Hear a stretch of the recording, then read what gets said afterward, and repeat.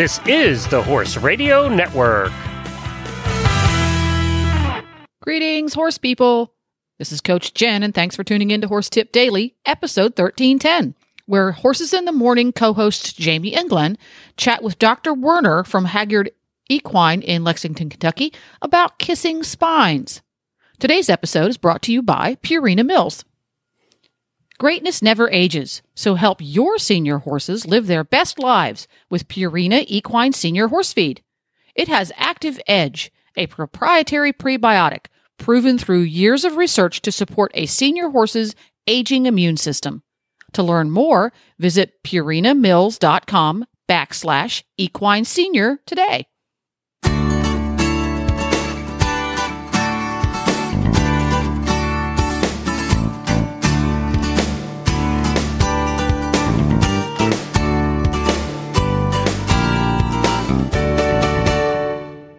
And we have our guest here, so let's talk to her. Dr. Laura Werner is joining us, Jamie. Good morning, Dr. Werner. How are you? I'm good. How are you guys this morning? Fantastic. Well, we're here to talk to you today about kissing spine disease. And kissing spines sounds so cute and beautiful and, oh, it's so sweet, but it is not. Tell us what it is. No, it's not. So kissing spine is just sort of the layman's term for impingement of the dorsal spinous processes. So, in fact, what you're sitting on when you're on the horse's back are these kind of the protrusions of the top part of their vertebrae along their spine of their thorax or chest, as well as their lumbar spine, so of their lower back, basically. And what happens is there's 4 different grades of kissing spine, with 4 being the most severe and 1 being the least severe. But what happens is either there's significant remodeling of those vertebrae where they're so close together, and or they can actually override or overlap where there's no space, and then that can really cause the horse problems, and especially where we see it along the back, usually from T like 7 or 8, along the back, and it's usually a lot worse where the saddle sits. So when it's affected, when it's underneath your saddle, those horses seem to be a lot more severely affected. And there's also varying degrees of, just horses. They're like people, I think, and their kind of pain tolerance is a lot. So I've seen horses that just can't cope with the whole condition, and there's other horses that go on and can have an athletic career, but there's some horses that just don't seem to be able to manage with the disease. It is congenital, so they are born with it, but it obviously can worsen, with age and use as well. Okay, so basically the spine, the vertebrae are too close together. Exactly. Okay, and so they're born with it. They're too close together. What is it? How is it presented in the horse if they have it? Usually as back pain, but it can be a variety of signs. Some of these horses won't work at all. Some will rear, some will buck.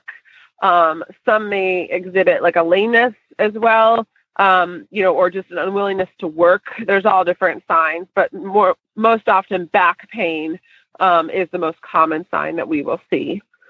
They can also have loss of muscling over that area. But like I said, back pain is probably the most common clinical sign. And then how is it diagnosed? Like my horse is a jerk. He's rearing. He's bucking me off. What do I do? And you come out and you say, oh. Right. Usually we'll do radiographs or x-rays of the back. With most portable machines, we can look at the dorsal spinous processes. There's the part that sticks up. Sometimes we need a bigger machine like that most clinics will have, because sometimes the disease can be severe enough that can spread to the joint below it, or even the disc space in these vertebrae. So a lot of times we'll recommend these horses come to the clinic to get the bigger machine radiographs, so we can evaluate the entire back, not just the part that's sticking up. But a lot of times I'll just do the part that's sticking up as kind of a screening process, like how bad is it? How bad is bad? And then for a more thorough diagnosis, obviously, we recommend them coming to the clinic with a much larger, more powerful machine where we can get the entire bodies of those vertebrae as well as the disc space and such, and evaluate those structures as well. Is there something that occurs in the lameness? Okay, my horse is off. He is rearing, he's bucking a little bit. I say, I need you to come out and tell me what's wrong with my horse. You come out, and I'm assuming like a typical lameness exam would be, let's see him move and let's see flexion. Is there something that sets off to you like, oh, this is kissing spine? Or is it just, we're going to try to rule out everything? How does it work? Sure. And sometimes it's not just the kissing spine that they have. Some of these horses do have other problems. So often it is, sorting everything out. But when I see a horse that's painful on palpation on the back, has a lack of muscling along the back, sometimes you can watch the horse, obviously, when it's loose on the lunge line versus under saddle, or even sometimes we'll use a surcingle or a weighted surcingle to kind of mimic the area of a saddle and see if the horse moves differently or acts differently when there's weight versus no weight. Or like I said, evaluating the horse, just like I said, with no rider, no weight on the back, see if it moves freely then. And then when there's a rider or the saddle or something else that we'll see will go, to evaluate that back further. But a lot of times, like I said, clinical signs that the horse is continuing to have severe pain on palpation on the back, and especially we see it a lot more commonly, I think, in the thoroughbred breeds or thoroughbred crossbreeds. And so I'm more clinically inclined to x-ray those guys for the kissing spine versus a more warm blood type horse.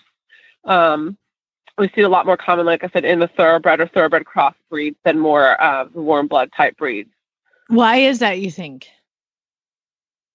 I don't know, again, congenital, but a lot of the warm bloods just have a stronger top line. They seem to have better muscling along their back, and they're just, they often naturally use their back and their back end a lot more. And so thoroughbreds almost a little harder. They're just not bred to do that. They're not bred to be as natural at that gait sort of that we would like them to do as a jumping horse or dressage horse or eventer. They have to work a little harder at it. So I feel like we just see it in those guys. And I don't as naturally have such a nice top line as well as a bigger warm blood. You see them where they're, you look at a warm blood where it's very well muscled over its whole back and croup and everything. And you see the thoroughbreds are generally a little bit slighter over that. And so I don't know. I just find the warm bloods can kind of compensate a little bit better, I find, because they have that more muscular support versus a thoroughbred doesn't have the same muscling quite that the warm blood does. So I see it much more a problem in my thoroughbred or cross patients. Okay, so I've got this horse that has kissing spine. He's a thoroughbred that I've had for a while, and he just keeps getting worse. And now I bring him to you and I say, can you fix him? What do you do? Sure. Okay. Well, there's a lot of different options. First, I make sure that your saddle fits. So that's one thing. I think if your saddle's poorly fitting, that can really exacerbate the symptoms. Okay. So that's sort of the first thing, is work with your saddle fitter and ideally your veterinarian at the same time to make sure your saddle fits properly, because that's pretty key, especially if the affected area is under or around the saddle. Next thing, there's several different treatments that we can do. So, sometimes we'll start out with chiropractic or acupuncture, sort of alternative type therapies. Then kind of the next stage up, we will go to injections of the back. So we'll inject around those affected areas, as well as the joints and the interspinous ligament. So the ligament that's between those vertebrae, we'll treat those areas. There's also a technique called mesotherapy that we use, and it works on, it's a technique developed in France. It's been around for a long time, and it kind of works on some sort of like acupuncture points somewhat to alleviate pain. That's a great technique too. There are also surgical options that have been more popular somewhat of recent. So originally, a surgical technique, we'd actually cut out one or every other one of the affected vertebrae, the dorsal spines there, to relieve that pressure. There's been some newer, and that's the problem is with that is it would leave, again, under the saddle, it would leave a big scar, a big defect. And so some of these horses would still remain painful because of the surgical area being right under the saddle. So generally that technique has kind of fallen out of favor. There are newer techniques that involve a less invasive technique to cut the ligament between the vertebrae and see if that alleviates some of that rubbing or overriding of those spines. Another newer technique is just shaving down the areas that are kissing, essentially, or overriding or overlapping. That's probably the newest technique. I haven't done one. I've usually been able to manage mine without surgery. There's some very well veterinarians and anatomists in Europe, and he's a little dubious of the surgery, I guess. I think the most other thing too that's most important, and it is well published, with either medical and or surgical treatment of the horse, is to make sure the physical therapy part of that horse is important to do afterwards. So we recommend working these horses in one of those Pessoa systems. I don't know if you guys are familiar with that sort of rigging training device. So what that does is it helps the horse round its back and engage its core.